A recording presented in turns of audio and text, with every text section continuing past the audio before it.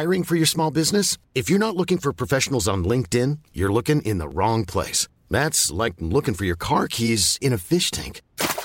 LinkedIn helps you hire professionals you can't find anywhere else, even those who aren't actively searching for a new job but might be open to the perfect role. In a given month, over 70% of LinkedIn users don't even visit other leading job sites. So start looking in the right place. With LinkedIn, you can hire professionals like a professional. Post your free job on linkedin.com/people today. When you're ready to pop the question, the last thing you want to do is second-guess the ring. At BlueNile.com, you can design a one-of-a-kind ring with the ease and convenience of shopping online. Choose your diamond and setting. When you find the one, you'll get it delivered right to your door. Go to BlueNile.com and use promo code LISTEN to get $50 off your purchase of $500 or more. That's code LISTEN at BlueNile.com for $50 off your purchase. BlueNile.com, code LISTEN. Det rullar. Nu Anna, nu ska jag göra det som du hatar mest av allt. Jag ska fråga dig vad du tror ligger... Börjar stöna innan jag ens har frågat. Jag ska fråga dig om du vet vad som ligger etta på den svenska topplistan. Och då brukar du alltid säga, finns det ens en topplista? Ja, det brukar jag. Grammofonleverantörernas förening har sedan urminnes tider en topplista. Skulle du kunna gissa vilket album som säljs mest i Sverige just precis nu, den här veckan? 1 och 2 ska du klara. Ska jag? Okej. Ja, kanske... Och det är skitsvårt kan jag säga. Är det? Skitsvårt. Den ena skivan kommer nämligen från 1993. Va? Det är svårt. Och är ett stormande angrepp på Sverige, på alliansen, alltså alliansen, du vet, borgerliga alliansen och Sveriges medlemskapsansökan i EG. Den är 2. Det är faktiskt 2. Det är ett album. Oj, nu blev jag så upphetsad så jag hade tagit bort hela... Är det säkert att du inte har råkat logga in på 1993? Album och gruppen heter Strebers. Jaha. Har du talat om det? Ja, det är ett sånt här punk hårdrockband. Och albumet heter Till en vän och det är faktiskt från 1993. Vadå? Jag har aldrig hört talas om dem. Okej, men är det här försäljning, alltså fysisk försäljning? Ja. Jaha. Men vet du vilken som ligger etta? Det är en helt ny skiva. De har jag heller aldrig hört talas om. Ett hårdrocksband eller? Nej, men de skulle kunna kallas mera fantasyband eller äventyrsrock. Ja. Du vet vad det är? Nej, men då förstår jag att det är att du någonting... inte känner till det. Nej, men att det handlar om korsningen punk och hårdrock och sånt. Ja, det är inte punk alls skulle jag snarare säga. Utan mer lite så här, du vet, symfonirocksaktigt. Men kanske lite mer hårdrock. Fantasy. Sagan om ringen skulle jag säga. Nej, det är en grupp. En svensk grupp som bland annat kommer från Jönköping och lite andra orter i Sverige. Jag har lyssnat på den dessutom. De heter Hellas. H-Ä-L-L-A-S. Och skivan heter Konundrum. Med C. Konundrum. Jag tyckte inte om det kan jag säga. Men det var inte helt värdelöst. Det låter lite så här lite hämmat, grabbigt och tekniskt gymnasium. Men det här är en jättekonstig lista som du har halkat in på. Kan det här stämma? Det är Grammofonleverantörernas förening. Okay. De mest sålda vinylskivorna just vinylskivorna precis. Ja, försök inte snacka bort det. Jo, men det smalas ner för varje gång vi pratar om det. Hellas var etta på 2 listor. Jättespännande. Ja vi har aldrig talat om dem och det är Sveriges populäraste nu. Det är ungefär som om Takida skulle vara liksom populärast i Sverige, vilket de ju förmodligen är egentligen. Men aldrig får en enda vettig artikel i något media, vare sig talat eller skrivet utom P4. Jag tycker att det är att man hela tiden när man pratar om vem som säljer mest eller är mest populär eller ligger rätta så pratar man om antal streams på Spotify och den har så många följare per månad och så. Och det brukar jag faktiskt tycka och säga och påpeka att jag tycker det är lite dåligt sätt att mäta på eftersom det bara mäter en viss målgrupp. Alltså någon som använder Spotify att lyssna på musik. Och då kanske man är en målgrupp, en viss målgrupp. 2, lyssna på musik på ett sätt. Alltså spela låten 40 miljarder gånger varje dag. Medan det finns de som lyssnar på musik på ett helt annat sätt. Till exempel vinyl. Då är det några andra. Så att jag skulle vilja kunna se någon slags rättvis kombination av de här för att ta fram vad det är som det finns det, men det får du leta upp själv. Jo, men säger Hellas att så här, ligger sjukt högt hiphop på är den rubbet. största genren och sådär. Det må det kunna vara, men det är också baserat på ett sätt att räkna som är lite men så. det finns också, de räknar samman grejerna ibland. Ja, men jag tyckte i alla fall att det var väldigt intressant. Jag trodde att Hellas, du vet, att det här är så här Jimmy Åkesson-musik. Eller Ultima Thule eller något sånt där. Fast det var det inte. Man tänker att det har de när de har konnotationerna av alver. Jag tror inte att det är det i alla fall. Jag har inte lusläst varenda rad, men jag tror inte att de är toknazister. Hoppas inte. Störst. Hellas. Det låter lite... Ja, jag vågar inte säga någonting. Men du, nytt idag, välkomna till haverikommissionen. Eller hur? Med Lasse Anrell. Och med Anna Björk. Vad har vi varit? Ja, det kan man fråga sig. Men nu är vi här i alla fall. Man kan säga så här, livet kom emellan. Livet kallar det. Ja. Absolut, men nu är vi här. Och vi har hur mycket som helst. Lite dålig hållning idag, känner jag. Har du det? Men mikrofonen sitter... Du sitter snyggt. Jag sitter som en hösäck. Jag har skärpt mig nu. Ja, strunt samma. Ska vi köra igång och prata om andra saker om Hellas och sådär? Haverikommission, det betyder haveri. Det gör det. Feel free. Det är ju Melodifestivaltider och jag antar att du vill att vi ska liksom analysera varje program och prata om vilka favoriter är och så vidare och sådär. Melodifestivalen hör inte till mina favoritprogram. Jag blir alldeles för frustrerad när jag tittar på det av alla frustrerad, orsaker. Inte provocerad. Frustrerad. Jag blir inte provocerad. När jag blir frustrerad, det är inte så bra musik. Och sen så har jag aldrig rätt när jag gissar vilka folk andra ska rösta på. Och de som jag tycker är bra tycker aldrig någon är bra. Så allting blir bara dåligt. Och jag är ju extrem tävlingsmänniska, så jag tycker att det blir så jobbigt. Och du vet vad tävlingsmänniskor gör. Ja, jag vet. Man undviker det som blir tävling som man inte vinner. Det är Melodifestivalen för mig. Men en sak som jag verkligen har tänkt på, som jag faktiskt stör mig på väldigt mycket och förstår inte varför man inte bara reglerar det är ju så här, Melodifestivalen går ut på det här, det är låtar och sen så filmar de låtskrivarna och då är det ju alltid samma personer man ser i bild. Det är Thomas Gesson och Bobby Ljunggren och så vidare. Och det har man gjort i alltid. Ja. Lasse Holm var det förr i tiden. Ja, och de har skrivit då alla låtar typ. Ja. En av dem hade jubileum sist. Det var Bobby Ljunggren. Han hade gjort typ 500 eller något sånt där. Ja. Och det är ju helt stört. Och det känns ju helt stört. Och den här låten är skriven av den här personen igen. Och så får de sitta där och heja på sina olika låtar. Och konkurrera med sig själva. Och har totalt monopol på låtarna i Melodifestivalen. Jag roade mig med att räkna hur många låtar i år som den här trion Jimmy Jansson, Thomas Gesson och Bobby Ljunggren har skrivit. Jimmy Jansson är det unga alibit från Värmland dessutom. Han är den nya, kan jag säga. Han är den nya Lasse Holm. För han har flest låtar. Ja. Han har skrivit på flest låtar. Han har alltså skrivit på 6 av alla de här låtarna som hur många de nu är. Han har skrivit 6 låtar, Jimmy Jansson. Thomas Gesson har skrivit 4 och Bobby Ljunggren är bara med på 2 då. Vad fint att du har suttit och räknat samman här. Jag blir rörd. Har Jimmy Jansson varit med på så många? Ja, men jag trodde faktiskt att de här siffrorna skulle vara ännu högre. De har nog varit värre andra år och sådär. Men varför tillåter man det? Varför får man inte bara ha en låt max med? Men vadå man? Varför tillåter man det? Alltså, de har ju en jury som tar ut de bästa låtarna. Man skulle ändå kunna ha så här, men den här diskvalificeras för att det är ju skrivit om den här personen. För det är klart att man kritiserar Melodifestivalen för att allting låter likadant eller sådär. Det är klart att det gör när det är samma personer som skriver. Du ser här, man lägger ihop det här. 4, 6, det är 10, 12. Det är liksom 12 låtar då. Här är det. Men du vet, en av de här låtarna som var med i lördags var ju, som skulle framförs av Torsten Flink och istället framfördes av Jan Johansen. Yep. Jag förutsätter att du inte har hört någonting av allt det du pratar om. Har du hört en enda låt? Ja, du har det? Ja. Ja, bra. Alltså, den var ju så sjukt jävla dålig när inte Torsten Flink sjöng den. Hörde du hur det lät? Det är en katastrof. Ja.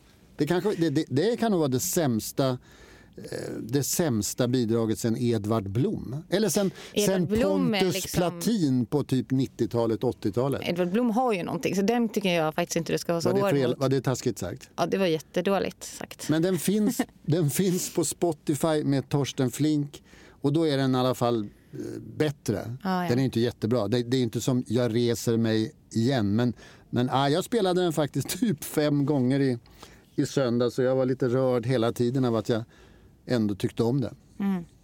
Men tycker du inte att vi ska försöka införa det här förbudet? Det är en statskommission eller en haverikommission som tar bort alla hemska låtar. En stark Melodifestivalen stat. Jag tror att det går till så här att Christer Björkman sitter ensam. Han har inte en enda människa som han rådfrågar. Han bestämmer varje sak och han ringer några människor.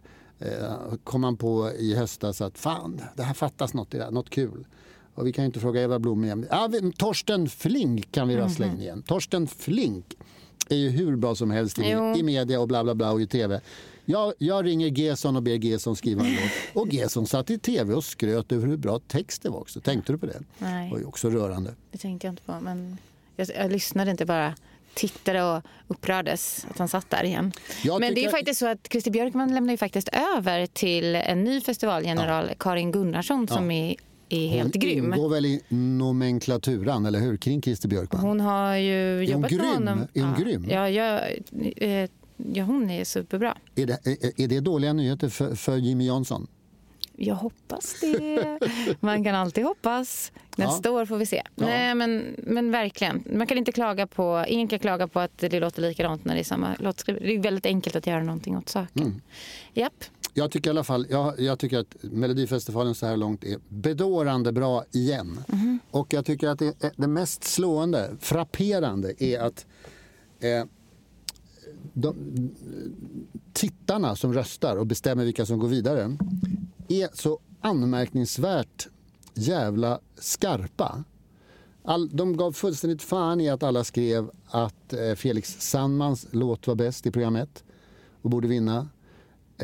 Och den tog de inte ens med direkt i finalen, utan de tog 2 helt andra låtar. Robin Bengtsson och The Mamas. Och när man lyssnar på det dagen efter så hör man ju att Felix Sandmans låt inte är i närheten av deras låtar. Och detta hörde inte en enda, tror jag, av de alltså, succékåta analytikerna i våra tidningar. Ingen hörde att Sandman var mycket sämre. Nej, men du ser, jag skulle nog vara en av dem då som var... För jag tror alltid fel. Jag tror aldrig det som publiken tycker. Men du har ju aldrig liksom fått spänna din båge i det här hemska sammanhanget. Jag har faktiskt varit på en Melodifestivalen-turné. Hjälp. Det gick inget bra, va? Jag har en väldigt rolig anekdot därifrån. Jag tror jag ska spara för den. Den är Nej, berätta också. Nu. För mig. Nej, jag sparar den. Jag måste tänka efter innan jag säger den, för den är faktiskt extrem. Ja. Bra. Program 2 i alla fall så var det också, det var Dotter och så var det Anna Bergendahl, tror jag hon heter, som dönade förbi alla andra, vilket ju var helt självklart också. Tittarna fattade, experterna fattade det inte så väldigt tydligt. Tyckte den där killen hade någonting? Den där killen? Den unga killen. Vilket sexistiskt sätt att samtala kring detta. Den där unga killen, vem då? Nej, men jag kommer inte ihåg. Honom har jag förträngt, inser jag. Okej. Ja, jag tyckte den låten var helt okej i alla fall. Vi får googla det. Ja, i alla fall så men det är jobbigt att se Linda Bengtzing som typ tycker att det betyder någonting på riktigt. Ja, men hon var ju den här gamla damen som ställer upp och har en hemsk låt och blir utslagen och blir så ledsen. Och och liksom chockad. Ja. Fast alla andra tycker att det är självklart. Man faller tungt i det här programmet. När man faller. Ja, men nu tycker inte jag att det här är en Melodifestivalen-podd. Jag ska haverera. Trodde du hade gjort också, det redan? Det är du som har havererat. Ja. Jag har ju all min tid kvar. Shit. Så här är det. Jag har lyssnat på några nya skivor. En svensk, Vargas och Lagola, som det ska uttalas, har jag lärt mig, av Skavlan. Lagola, som Carola. Jag har också lyssnat på Pet Shop Boys och sen har jag lyssnat på några andra svenska nya grejer också. Och jag tycker att det är så sjukt mesigt. Alltså hur mesig har poppen blivit? Har du lyssnat på någon av de här skivorna? Blev du vinnögd av ångest? Har du lyssnat på Vargas och Lagola? Ja, men jag har hört delar av den. Ja. Absolut. Du kan ju inte säga att det är liksom power i det hela. Nej. Det är så sjukt mesigt. Det är som Hermans Hermits, det är som Dabas. Det är men som... alltså, apropå provocerande. Ja. Det är provocerande musik, tycker jag. Ja, för att det är så mesigt. Eller alltså att det inte vill någonting. Jo, jag tycker att det vill någonting. Det vill spela in pengar. Jag tycker att det är liksom girig musik. Ja. De har liksom hittat, du vet, de har ju... Middle of the road. Ja, och hittat någonting som de såg Avicii lyckas med. Ta det, gör sin på och bara, det här kan vi liksom spinna på och bara kör på det och hoppas att de ska liksom av Avicii gå... Det här. Nej. Avicii tycker jag i alla fall. Jag håller verkligen med dig om det. Rakt in i hjärtat och i kroppen. Det här går ju inte in någonstans. Och vet du, ska jag berätta en sak som jag verkligen känner? På Avicii hyllningskvällen på Friends. Då var det ju de här gynnarna som stod bakom det. Och hade liksom gynnarna? producerat den här. Vem säger en sånt nu för tiden? De här fräcka gynnarna. Ja, det var de som låg bakom det, eller? Ja, och de dök ju upp liksom, de var som en röd tråd genom hela den kvällen och spelade i flest låtar och var som ett husband och sådär. Jag fick en väldigt dålig smak i munnen av dem, för det kändes som att de också var där och lanserade sig själva. Ja. Ja, det är klart att de tycker att de vill lansera sig själva. Pengar behöver de inte tjäna. Så otroligt cyniskt och obehagligt, tycker jag.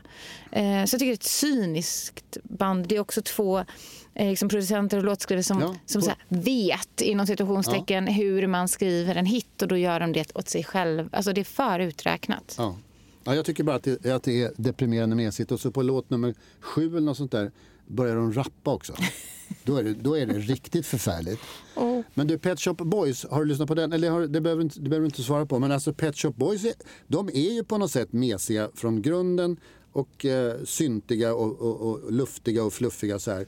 Och det kan de väl få vara. Men när jag lyssnar på den här så alltså de är ju gamla nu. Men att så här könlösa och mesiga har de aldrig varit. Det enda som liksom, eller det som är det mest deprimerande av allt är att de tar in den här mannen som låter, den här rösten som låter som Jean-Pierre Barda. Det enda är att han inte pratrapp sjunger på franska, utan att han gör det på engelska. Men det är också så jävla deprimerande, girigt eller vad man är. Liksom han som var med i Army of Lovers. Eller? Jean-Pierre Barda gick ju in och du vet pratade rytmiskt. Ja. Mitt i Bards fluffiga pastejer. My God, Och att de hade snott det från Pet Shop Boys, om de nu har gjort det, eller vice versa. Det hade jag ingen aning om, men så kanske det var. Det är alltså direkt, total jävla rip-off. Men kanske har tiden, liksom Pet Shop Boys har varit någonting, men att popmusiken har kommit i kapp Pet Shop Boys och också sprungit om dem. Ja. Så blir det ju med en del musik, som att typ rockmusik inte kan vara, alltså så här, Rolling Stones inte kan vara tuffa längre idag. Men de har varit det. Ja. Svårt att så vara kanske helt naturligt. Men faktiskt, apropå det, så är det faktiskt så här att jag har något som en väldigt, väldigt glad nyhet, och det är att bandet The Strokes ska spela på Way Out West i sommar. Det var deprimerande. Kommer till The Sparks också. Jag höll på att svimma, för att jag lyssnade på en inspelning från nyårsafton när de spelade. Jag kanske sa det här till och med, jag vet inte. Då sa jag till min kompis Håkan, som jag har gillat Strokes ihop med. Så jag bara, men alltså, om de kommer till Way Out West så svimmar jag, då måste vi åka dit och kolla. Och så mycket riktigt, vad var det jag sa? De bokade dem dit. Igår kom det... För att glädja dig. Ja, igår kom det en pressrelease om The Strokes nya album. De spelade ju på Bernie Sanders presskonferens också. Och The Strokes... Live? Det här... Spelade de live på hans presskonferens? Ja, wow. The Strokes spelade på den här liksom 100-åriga mannen som man oroar sig för hans hälsa. Ja. Var det roligt? 77 tror jag. Finns det ett Göteborgsskämt där? Den 100-årige mannen... Bandet The Strokes spelade på hans... Hur som helst. Han har ju haft en infarkt eller stroke eller vad det Exakt. Jag såg en bild på det här bandet i alla fall som jag förstod det. älskade och haft liksom tapetserat väggarna med och varit kär i olika personer där och sånt. Sen såg jag bilden på dem och blev liksom sexistisk. Ja, det blev jag. Jag tittade på Blev bilden. du sexistisk? Ja, men jag tittade på bilden och bara, vad är det här för gamla gubbar? Vad har hänt? Ja, du blev taskig. Jag blev svintaskig. Men det var väl lite fint att de spelar på Bernie Sanders. Det är väl i alla fall en vettig människa. Ja, men självklart. De är väl jättevettiga. De är lite så här rikemansunga. Men alla åldras. De är jättebra. Det kanske inte du har tänkt på. Nej, men det blir liksom nostalgispelning att se dem på Way Out West då. Men då i alla fall fick jag ett klipp skickat till mig från min vän Håkan, som jag nämnde, som jag vill gå på The Strokes med. Där Susanne Ljung skrev i Expressen för många år sedan. Ja. Om ett annat band. Inte förrän efter 1,5 timme kom lite energi. Lite geist som räddade konserten från att bli ett segdraget skådespel med veteraner som vet att vicka på höfter och häck, som vet hur att hålla gitarrerna och som inbillar sig att det är rock'n'roll. Men att säga att Rolling Stones idag spelar rock är att håna begreppet. Så skriver Susanne Ljung då om Mick Jagger när han var då 39 år. Oj. Och då fanns det fortfarande rock också. Julian Casablancas i rockbandet The Strokes fyller 42 i år. Så gammal. Så allt det där har liksom kommit i kapp nu, och jag som har hånat människor som lyssnar på nostalgirock och så vidare. Så nu är jag där. Men vet du vad jag trodde att du skulle säga när du var glad? En nyhet som du var glad för, det var alltså The Strokes. Men vet du vad jag trodde du skulle säga? Att du hade hört och läst att, samma dokumentär som jag, nämligen om att Justin Biebers borrelia finns inte. Han har en sån där pseudoborrelia som bara finns i USA och som inte är borrelia. Fake. Kronisk borrelia finns inte. Nej, okay. Så att så han har hittat på den. Justin Biebers, ja, det är ungefär samma sak som elallergi. Finns och att inte. Kathleen Hanna menar man då har samma Lyme disease. Det vet jag inte. Det här handlade bara om Justin Bieber.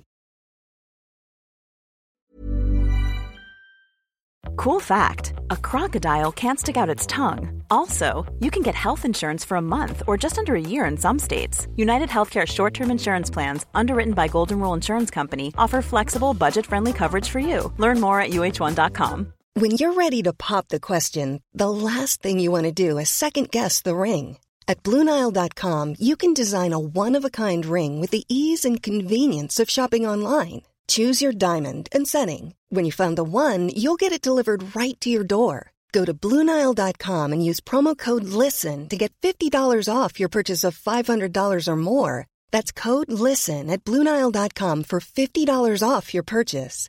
BlueNile.com, code LISTEN. There's never been a faster or easier way to start your weight loss journey than with PlushCare. PlushCare accepts most insurance plans and gives you online access to board-certified physicians who can prescribe FDA-approved weight loss medications like Wegovy and Zepbound for those who qualify. Take charge of your health and speak with a board-certified physician about a weight loss plan that's right for you. Get started today at plushcare.com/weightloss. That's plushcare.com/weightloss. plushcare.com/weightloss. Nu tycker jag vi ska prata om en människa som har en gigantisk 30-årskris i en ny dokumentär som du har tipsat mig om och som jag såklart har tittat på och djupt gripen och tagen av. För det är ju en artist som du ju gillar. Jag gillar henne jättemycket. Jag har gillat henne ända från albumet. Jag har gillat henne ända sedan hon var country-sångerska. Eftersom jag trodde du skulle ta upp ett album som tjatat sönder i den här podden. Jag kommer snart att nämna det. Jag gillade henne redan när hon var väldigt ung och sjöng country. Eftersom jag är rätt fixerad vid country. Jag tycker det är en musikform som fortfarande lever. Och sen kom 1989 som ett mästerverk. Och nu skildrar den här dokumentären vägen fram till, kan man väl säga, idag. Där det bland annat ingår en 30-årskris. Men det ingår så mycket. Varför tyckte du att det här var en viktig video eller en dokumentär att prata om? Ska jag berätta vem artisten är, eller? Också. Har inte jag sagt det? Jag tror inte det. Jag får spola tillbaka och lyssna. Det är i alla fall kan du berätta vem vi pratar om? Taylor Swift. Ja. Såklart. Jo, jag har sett den här filmen och det känns som att jag har varit och har ratat och skrivit om den redan. Men du har pratat i tv och skrivit i Svenska Dagbladet. Jag vet. Kanske. Ja, jag minns inte längre. Men den har ju inte funnits på Netflix särskilt länge, så att det är högst och jag rekommenderar att alla ska se den här filmen. Den är gjord av en regissör som heter Lana Wilson, och idag så läste jag en intervju med henne där hon sa att hon ville göra en liksom, uppföljning på den här med Taylor Swift när hon är 80 år. Den ser jag fram emot jättemycket också. Nej, men den visar en helt annan... eller helt annan. Den tar fram en bild av Taylor Swift lite bakom kulisserna. Vem hon har, hennes kamp för att få vara den popstjärna som hon vill vara, om man säger så. Hon har ju faktiskt varit känd för att inte ta politisk ställning i USA mot varken liksom sakfrågor eller personer eller partier. Vilket du har varit irriterad över i den här podden för 1 eller 2 år sedan. Ja, men det har jag. För jag har varit väldigt irriterad på det. Hon som når ut till så extremt mycket människor. Och när hon då väljer att aldrig säga någonting, då blir det som ett statement i sig. Och som många faktiskt också har uppfattat som att hon har varit då pro Donald Trump och så vidare. Det öppnar ju verkligen upp för det.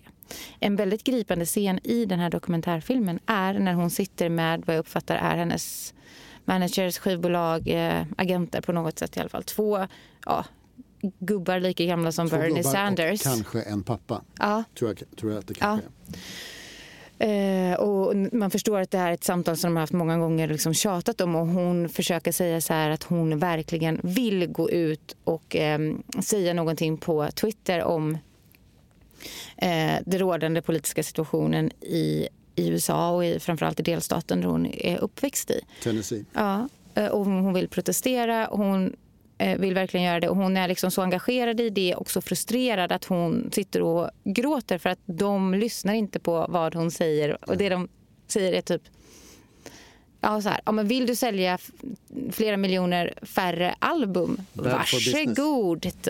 Ja, de har ju naturligtvis helt fel, för de här då, gubbarna lika gamla som Bernie Sanders kan inte göra analysen rätt idag. Men det vet vi väl inte om hon hade fel? Vet vi det? Har vi facit på det? Jag är ganska säker på att de har det. Det är klart att det finns, att hon har jättemånga till exempel Trump-följare som älskar henne från dagen när hon var country-stjärna till exempel kanske. Ja. Och för att hon faktiskt inte är någon som agiterar politiskt och så vidare. Men jag tror att hon har mycket mer att vinna på att göra det här än inte. Jag tror också att det är en del till varför hon gör det. Men det var väldigt tydligt och säger väldigt mycket om hur det är att vara, och kanske hur det har varit att vara kvinnlig popstjärna. Hon säger många gånger liksom att hon ska leva upp till bilden av vad en kvinnlig popstjärna ska vara och sådär. Och jag tänkte jättemycket på Molly Sandén och så här intervjuer och samtal som jag har haft med henne när hon har berättat att hon har varit tillsagd att inte ha åsikter. Att hon får inte säga någonting till pressen eller så här utåt. Och hur det nu håller på att förändras. Och sen så tycker jag ju att det är roligt att se henne jobba, för att det handlar väldigt mycket om när hon skriver låtar. Det verkar i dokumentärfilmen som att det är svinlätt för henne, att hon bara går och nynnar på någonting och så blir det en hit. Jag tror att det är kanske lite överdrivet, men det är fint att se henne som en låtskrivare, tycker jag. Men hon är duktig. Den typen av låtskriveri beskrivning har man väl sett väldigt lite av.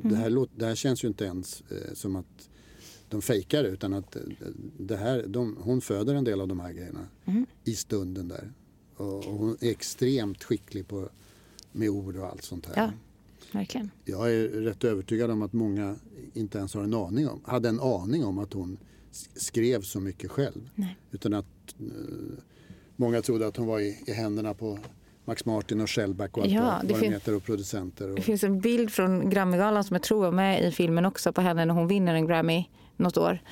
Och hon står liksom framme vid mikrofonen. Bakom henne står det, inte vet jag, 20 män klädda i liksom smoking eller vad man nu har på sig på gala. Och hon står där som någon slags bakelse, enda kvinnan. Och då är det liksom de som har skrivit och producerat hennes skiva. Och det är också uppfattningen då som man får. Så jag älskar att hon blir så synlig som låtskrivare. Och det är inspirerande också att se henne göra det. Sen är det ju en fantastisk skildring, tycker jag, av en händelse i hennes liv när hon, en DJ på en radiostation tafsar på henne med mera. Och hon anmäler detta och det blir rättegång. Mannens advokat ljuger om händelsen, säger hon. Och sen, men det som är den centrala punkten är när domen kommer och hon får veta att de tror på henne. Förändrar hela hennes världsbild till slut. Från att alltså det pendlar mellan att hon ska bli knäckt eller att hon ska bli någonting helt motsatsen. Vilket ju, det är extremt talande scener tycker jag. Det tror jag dessutom att väldigt många män inte har för sitt liv kan tro att en sån grej kan vara så viktig. Nej. Alltså det är en extremt bra skildring skulle jag säga. Jag tänkte på det när jag såg att det var både regissören och producenten är kvinnor. Jag är inte säker på att män skulle ha skildrat det här på det där sättet. Och kanske inte gett det så stort utrymme. Absolut inte. Och jag tror att det är jätteviktigt för man får se på henne att hon kanske har varit en privilegierad person i hela sitt liv och plötsligt fick hon känna på någonting som fick henne att förstå väldigt mycket mer än bara det som hon var med om. Och det är ju det bland annat som bidrar till den här förändringen. Det bidrar till förändringen när hon till slut lägger sig i Tennessees midterm election mot den här hyperkonservativa kandidaten. Trots att gubbarna varnar henne. Och trots att hon är en country-tjej med Nashvilles värderingar så men alltså filmen tycker jag börjar ju som den är så hypersöt i början. Hon sitter och kliar kattungar och letar sig liksom framåt i livet. Sen blir den ju mer så här klaustrofobisk tycker jag, ungefär som Avicii-dokumentären. Att hon leds in på en scen, hon leds ut på en scen. Hon ska låta sig fotograferas ihop med fans, du vet såna här selfie-bilder. Hon träffar typ ingen annan än sin mamma, verkar det som. Och typ nej, hon säger ju också någonstans jag skulle vilja ha någon annan att ringa än min mamma. Alltså en extremt ensam människa när alla tror att hon har mest vänner i hela världen. Det är ju också, sen har hon ju visat det sen att hon har några vänner, men några gamla, men hon är ensam, hon föses fram av sina managers och allt det här så. Det är ju inte världens enklaste liv. Men hon säger typ så här: jag vill visa att man så här kan ha rosa och åsikter eller så här, och skriva låtar också eller någonting. Som ju är mitt motto i livet också. Ja. Man kan ha rosa och vara smart eller whatever. Ja. Man vill blanda in det som man tror inte går att kombinera. Men får jag säga en sak till bara? Alltså hela första halvan handlar ju också om det här med hennes extrema bekräftelsebehov som de gör, tycker jag, lyfter till ett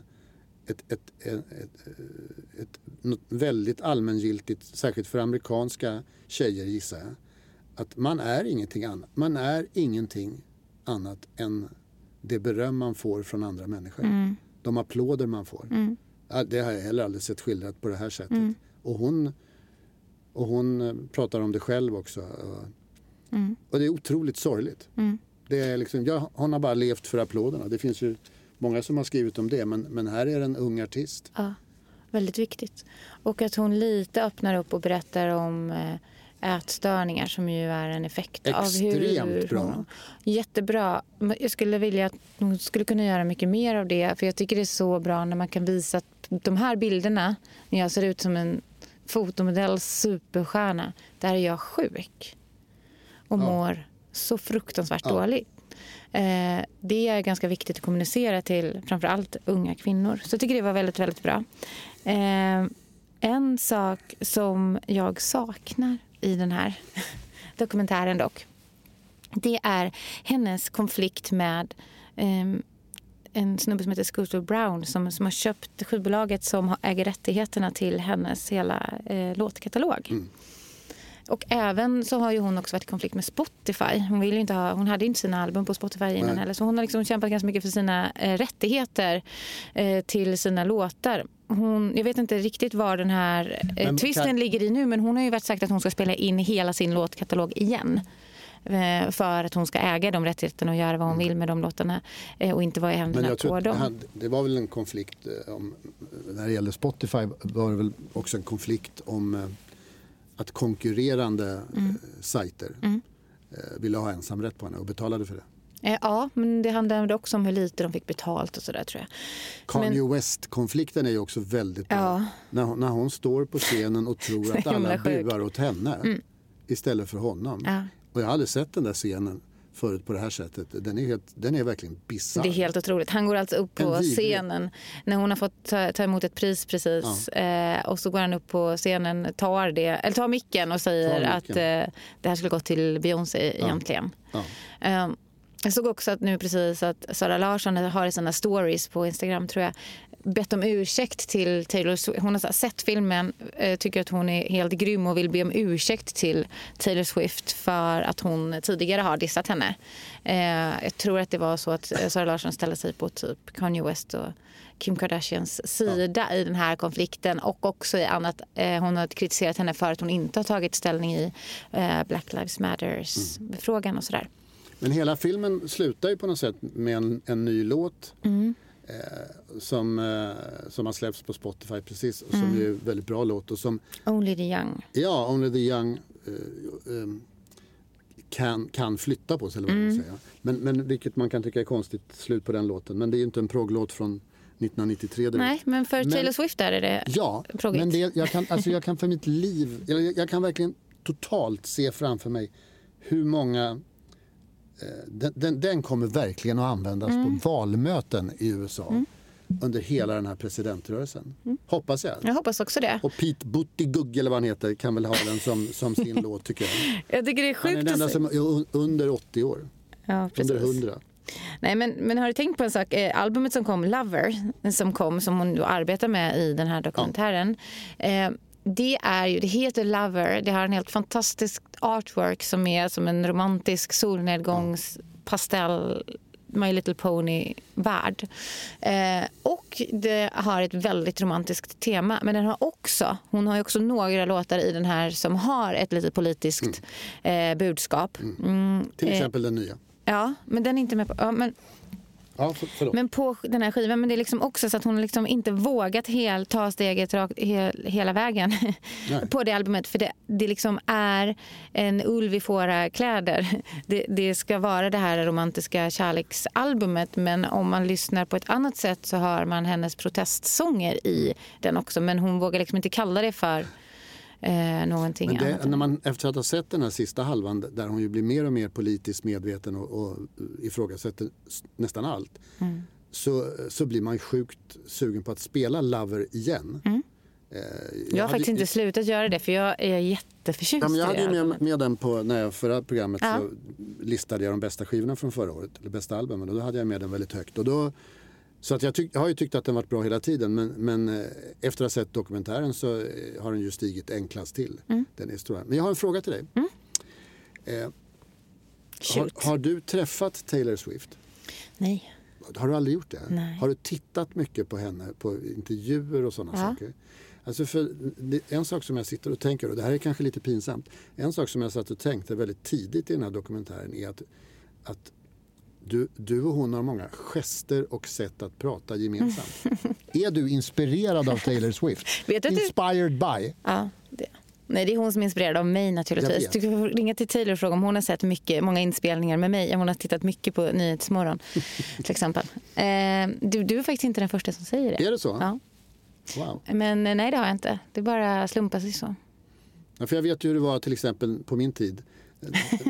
På min tid i den här världen, då, när alla människor som hade intervjuat Ulf Lundell, de var Ulf Lundell i några veckor efteråt. De lät som honom. Men vi kanske konsumerar liknande saker, hon och jag.